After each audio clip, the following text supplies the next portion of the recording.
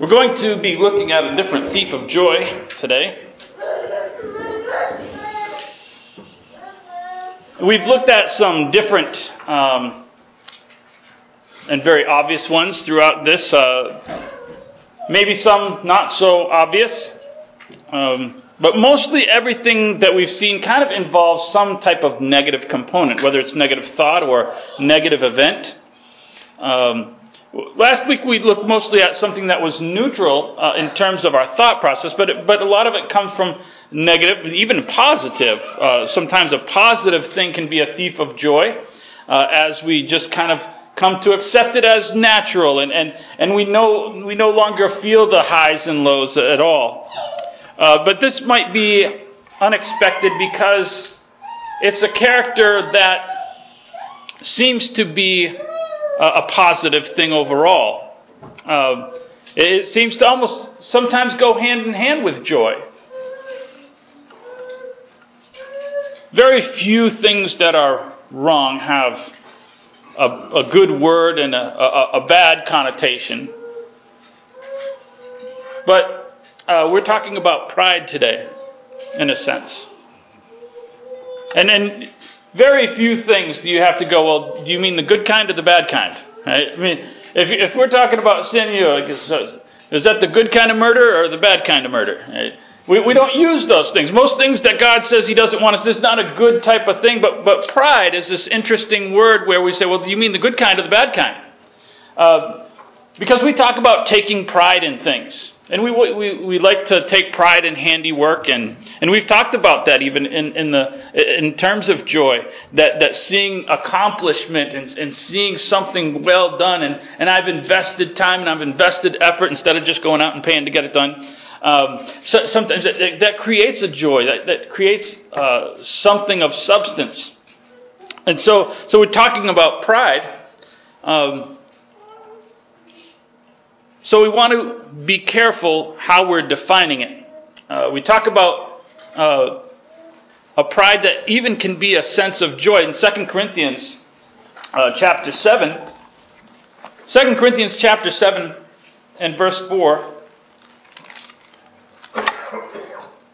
he says, "Great is my boldness of speech towards you, and great is my boasting on your behalf. I'm filled with comfort, and I'm exceedingly joyful in all our tribulation." He talks about boasting. It's this pride. I'm proud of you.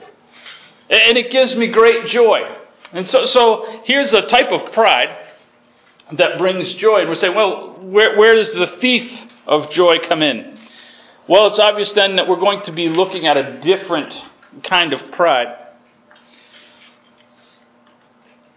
The kind that God warns against. And we know pride. Pride is the exalting of a self, or the negative side of pride is this exalting of a self above and beyond where he is supposed to be. When we leave that state where God made us to exist in, that becomes an obvious error. And so the logical conclusion is that pride is opposite of humility. And so any circumstance where we find ourselves without genuine humility is a type of pride. And we're going to look at one of these, not the obvious ones, right? We know the obvious ones. Oh, I'm the best at everything I do. And those types of things. And I'm better than this person. And I deserve things more than this person. Those are all pride. And we want to look at one that is not so obvious. And that is false humility.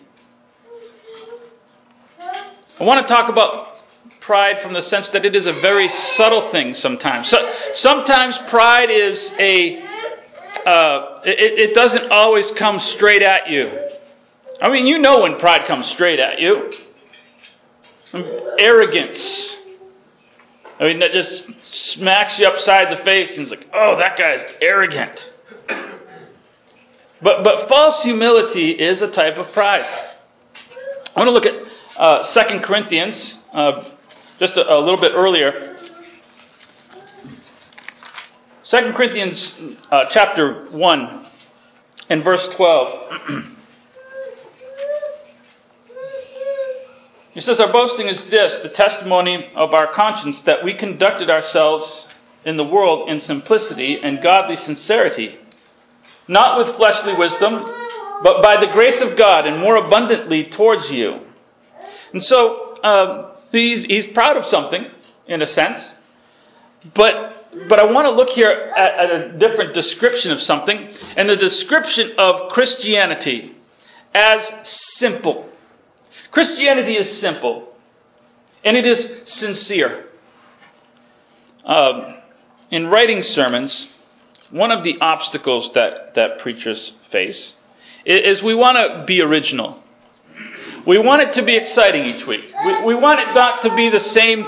Well, I'm going to say the same things I say all the time. And so we have a challenge. Preachers have this challenge of trying to make the gospel exciting. The problem with that should be obvious, is that I don't need to make the gospel anything. The gospel is the gospel. And we can present it from different perspectives and things, but the danger is in making it exciting and making it new and making it fresh. We can turn it into something it's not. It's designed to be simple. It's designed for simple thought. I mean, there's complexity in it. There's no doubt. But most of it is simple, and it's simply sincere.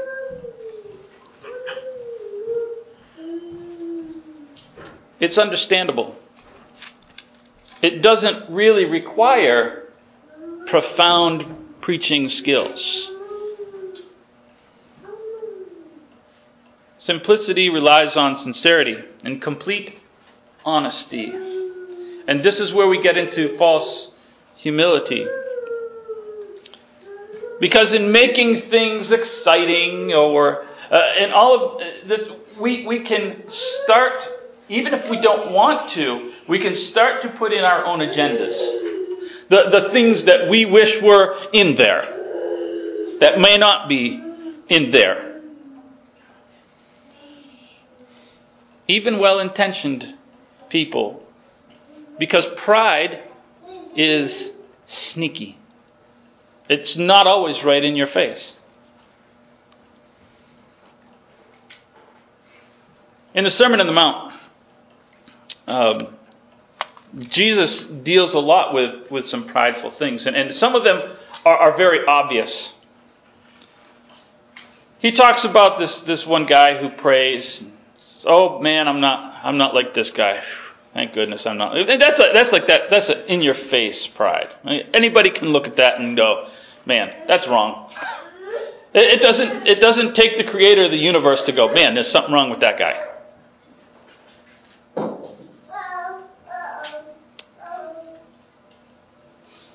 He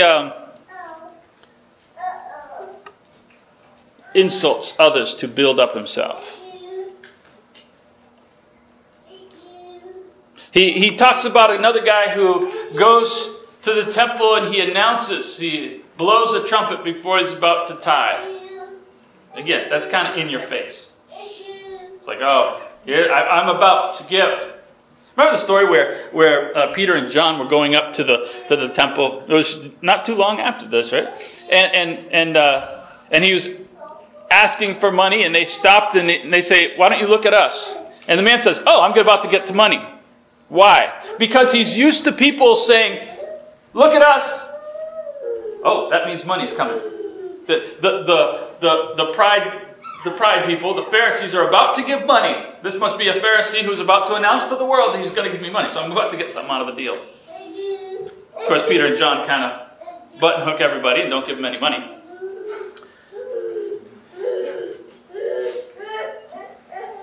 That's obvious. But there's one thing in the Sermon on the Mount that Jesus says that's not necessarily that obvious. He says, when you fast, do not be like the hypocrites with their sad look. They disfigure their faces so that they can appear to men to be fasting. Assuredly, I say to you, they have their reward. But I tell you, when you fast, anoint your head, wash your face. So what they did was they got up in the morning, were fasting. So they didn't comb their hair maybe. And they didn't wash everything. And they go, the struggle. Oh, the struggle. Oh, what's wrong with you? Oh, I'm fasting. Right? It's passive aggressive. That's what it is. Right? You see it all the time. Facebook. Oh, it's such a hard day. Oh, what's wrong with you? Oh, nothing.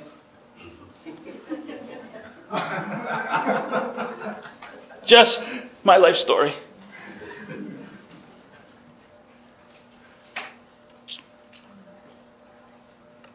When children are small, they write letters to Santa.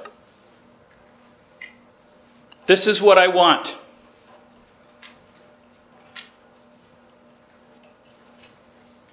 They grow up. We ask, what do you ask your kids? What do you want for Christmas? You ever think about that idea? What do you want for Christmas? And they give us the list. They're past Santa Claus now. They realize the deal.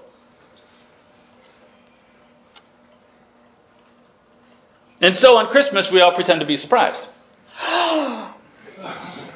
I mean, at the best, you knew it was going to be one of 3 or 4 things.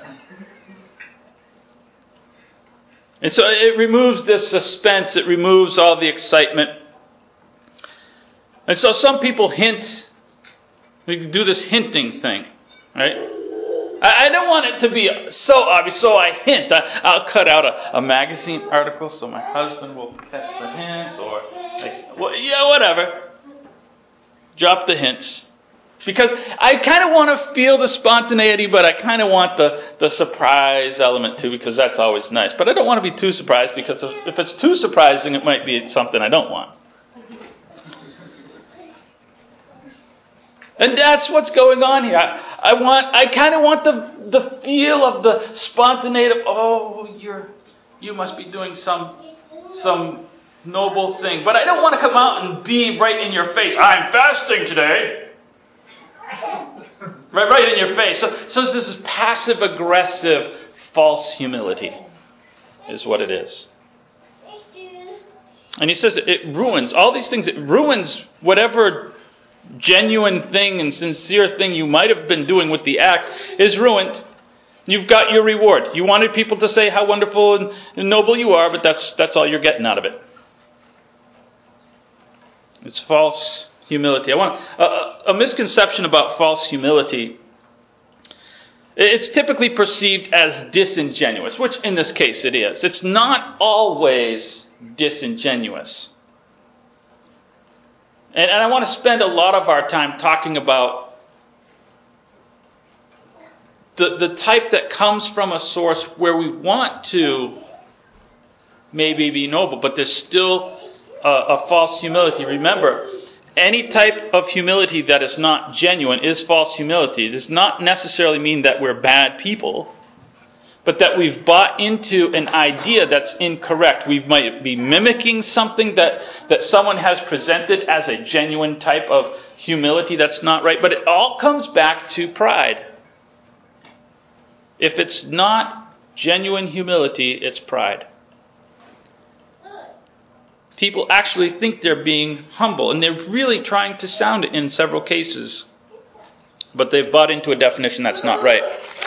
So I want to look at some of these. In Ukraine, there was a tradition, and I thought it was a cool tradition at first. It was kind of neat.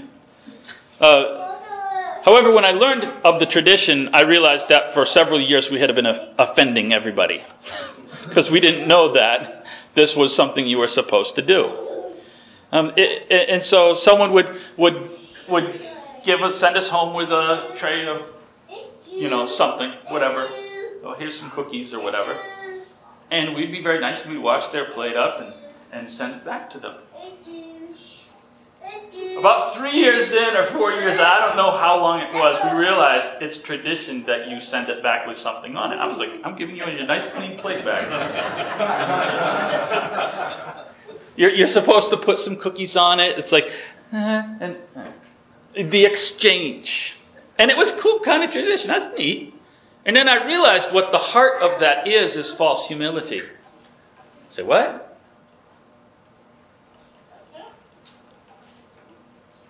The inability to receive a gift.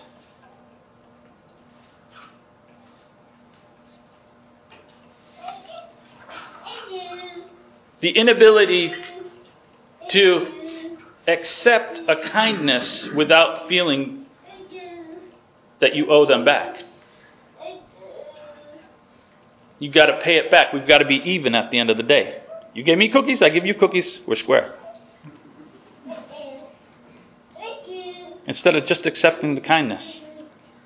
That's what it feels kind of. This is what I'm saying. It's really sneaky, isn't it? It feels like I'm doing a generous, humble thing, but really what I'm doing is making sure that at the end of the day, the ledger is even. That's all I care about. Thanks for the cookies, but I just don't want to owe you anything.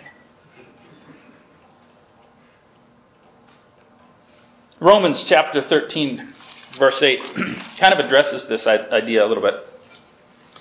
He says, "Owe no one anything except to love one another, for he who loves another has fulfilled the law." We think of debt. Not supposed to be in debt. Don't be in debt. That's the idea here. When you take out a loan, your intent is to pay it back. It should be. If you borrow something from somebody, you're supposed to pay it back. That's the way we work. Whether a financial thing or something of a fellow Christian. But he says there's one thing that you're not ever supposed to feel that the ledger is even. And that is your debt of love to other people. You will always owe that. You never get to the point where, okay, let's see. Here's all the. I get the app out, and I'm like, do I owe them anything? Nope, good there. Scroll. Okay, there's a person. I got to get them back for the goodness that did it, so we can feel even at the end of the day. That's not how Christianity works. That's false humility.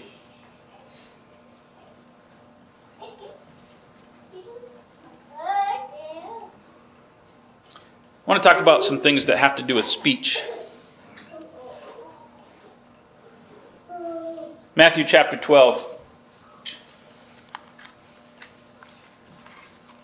and verse 34. Matthew 12:34.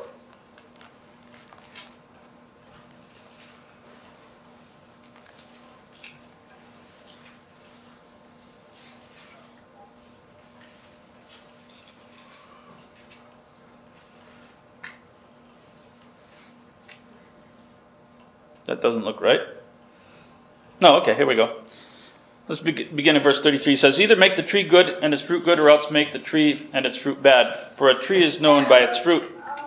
Brood of vipers, how can you, being evil, speak good things? For out of the abundance of the heart the mouth speaks. A good man out of his good treasure in his heart brings forth good things, and an evil man out of the treasure brings forth evil things." Our speech is consistent, in other words, with who we are on the inside. That's the way it's supposed to be. And that's really the way it will be. You can tell what a person's been thinking about and what they've been feeding in their mind, because in time, that's where their conversation will go. I want to talk about chameleon lingo. We visited a lot of churches when we would come back from overseas and visit churches that had supported us and try to generate some new funding for the congregation over there. And one of the churches we visited, it was, when I say a cowboy church, I mean it was cowboy church. I mean, the guy got up for communion and dude was wearing a cowboy hat and a shoestring tie. You know, I mean, and he comes up, so it's fine. I don't care. You can wear whatever. I don't care. But he gets up to pray, and I mean, it's cowboy boots. The congregation around. I was the only one without one. And "Dear Lord, we thank thee for thine bounty," and I'm like, I know. He leaves here and he doesn't say "thee, thy, or bounty" the rest of the week, right? That's not a thing in his world. Right? We have the chameleon lingo. And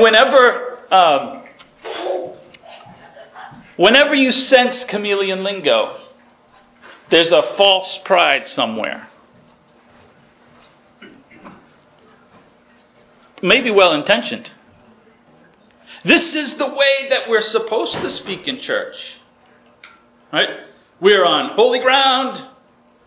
This is special. This is the special time. We use the special words. That's false humility.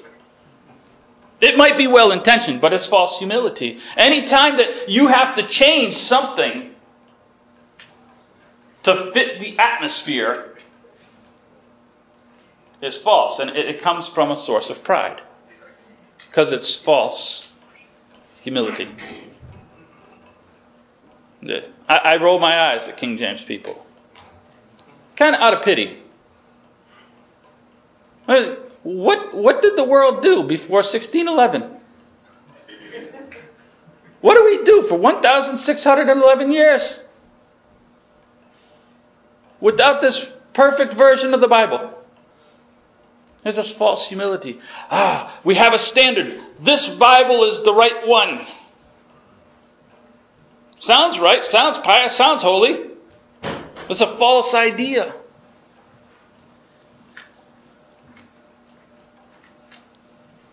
So, let's check our speech. Another one of these that falls under speech. Qualifiers. When we talk with each other, we do this with God too. We use qualifiers a lot. I know you're busy, but if you have time, could you? I don't know if you think this is a good idea, but I was thinking that we could. And we preface these things. This is the speech version of the gift. This is constantly reminding people that they are better than you. I am not worthy of your time. I'm not really on the same level intellectually as you, so my thought's probably not as valid as yours. And we're constantly reminding people that we are lower than them. It sounds good, but it is a false humility. It may come from a wonderful place in your heart that intends to be humble. But it is a false form of it. Don't qualify. We're a brotherhood. In God's eyes, there is neither this nor that, nor this nor that. God has put us all together in one group. And your time is valuable, and their time is valuable, and your thoughts are valuable, and theirs are. We don't need to qualify things. We don't need to constantly emphasize to people that we are low. They are not. There's a similar version of this. It's called redirection. Oh, I've been so guilty of this. And it's most obvious when people compliment you or thank you for something. Don't thank me, thank God.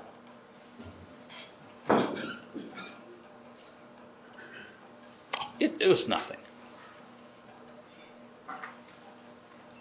We constantly do this. Redirection. Sounds humble. Uses religious lingo.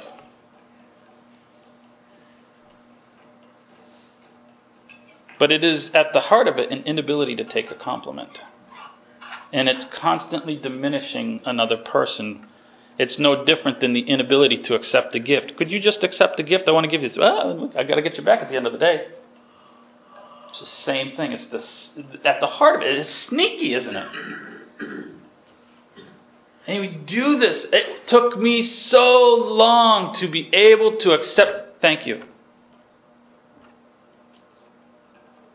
Without deflecting in some way a compliment. The person wants to, well, we're not supposed to praise each other. Well, my pardons to you, but Proverbs has a different idea. Proverbs chapter 27, verse 2. He says, let another man praise you, not your own mouths. A stranger, even, but not your own lips. In other words, don't be in your face with your own praise. Right? That's the, what a great man am I. Don't do that. Okay. Let other people praise you. Let other people praise you. Let other people compliment you. Let other people thank you. Don't constantly diminish their attempts to heap praise on you for something that is hard for us to do. Because why? I feel in debt now.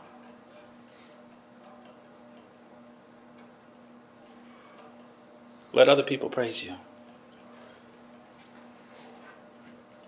They'll say, yes, you're right. No, back to the in your face. Thank you. It's hard. So I want to talk about the theft of joy in all this.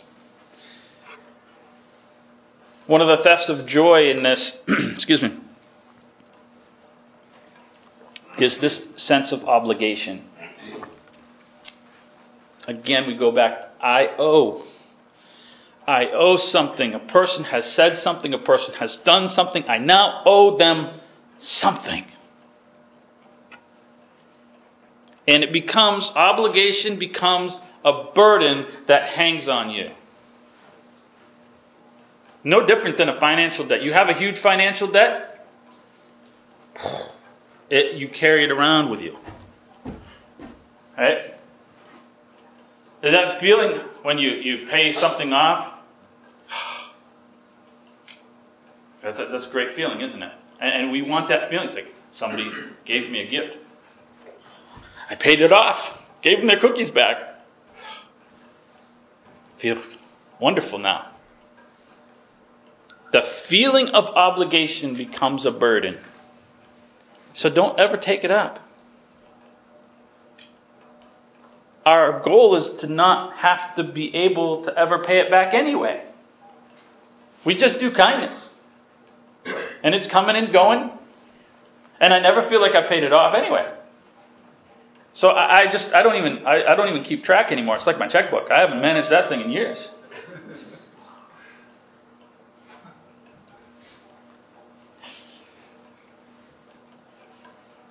Another theft is in the harmful self-talk.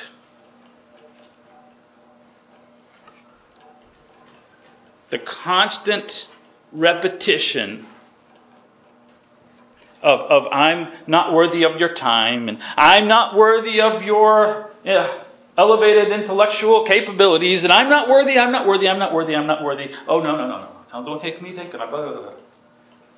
I'm not worthy. And we constantly repeat in our own mind that somehow, in the masses of humanity, I'm the lowest person ever to exist. And I'm simply not worthy of thanks or compliments. It's false humility. And people look at somebody that's tremendous. Those who weren't here yesterday, you missed out, by the way. Tremendous concert that we had. Wonderful music.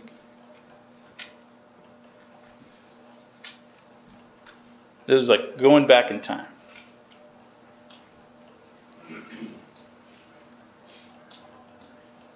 Yeah. And if a person is, those people are incredibly talented. And we should be able to go, you know what? God gave me a talent. It insults God for me to not accept a compliment about a talent He gave me. Thank you. Hey, a person has worked hard and honed that ability, and they deserve praise for that. For whatever. And it steals our joy. And it doesn't just steal my own joy for my own self-talk, but it creates barriers between me and those people. And this may be the worst thief of joy, because now we steal other people's joy.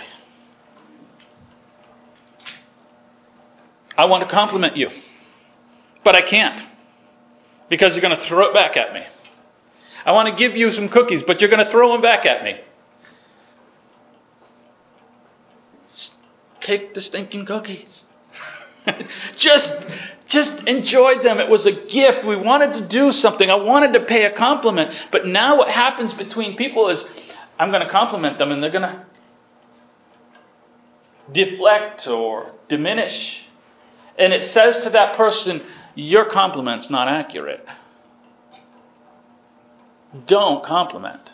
That person can't do what God says. He says, God said, don't ever let your debt remain outstanding of love. And we've said, you can't do that. Not with me. I consider you full, up and paid. So you can't continue to pay me. And I steal their joy. Because they can't pay me a compliment. They can't give me a gift. And I diminish their level of joy that they can have. Sneaky. Sneaky how that works. All out of false humility. Even if I was genuine. Even if I really am trying to be humble and say the right things. And so over time we will carry heavier burdens, diminishing our joy, and we will force burdens upon other people, diminishing their joy, and creating barriers between people. And it's just one word to leave you with as we enter the Christmas season. And as we think about gifts and we think about all the exchanges between people, restrain yourself. Restrain those instincts to deflect, to try to pay back, to try to make sure it's even. See, they got me one big gift. That means I owe them either one big one or two small ones. Like, oh man, I gotta figure this out. What did we do last year? Were they ahead last year? Not sure. Restrain yourself.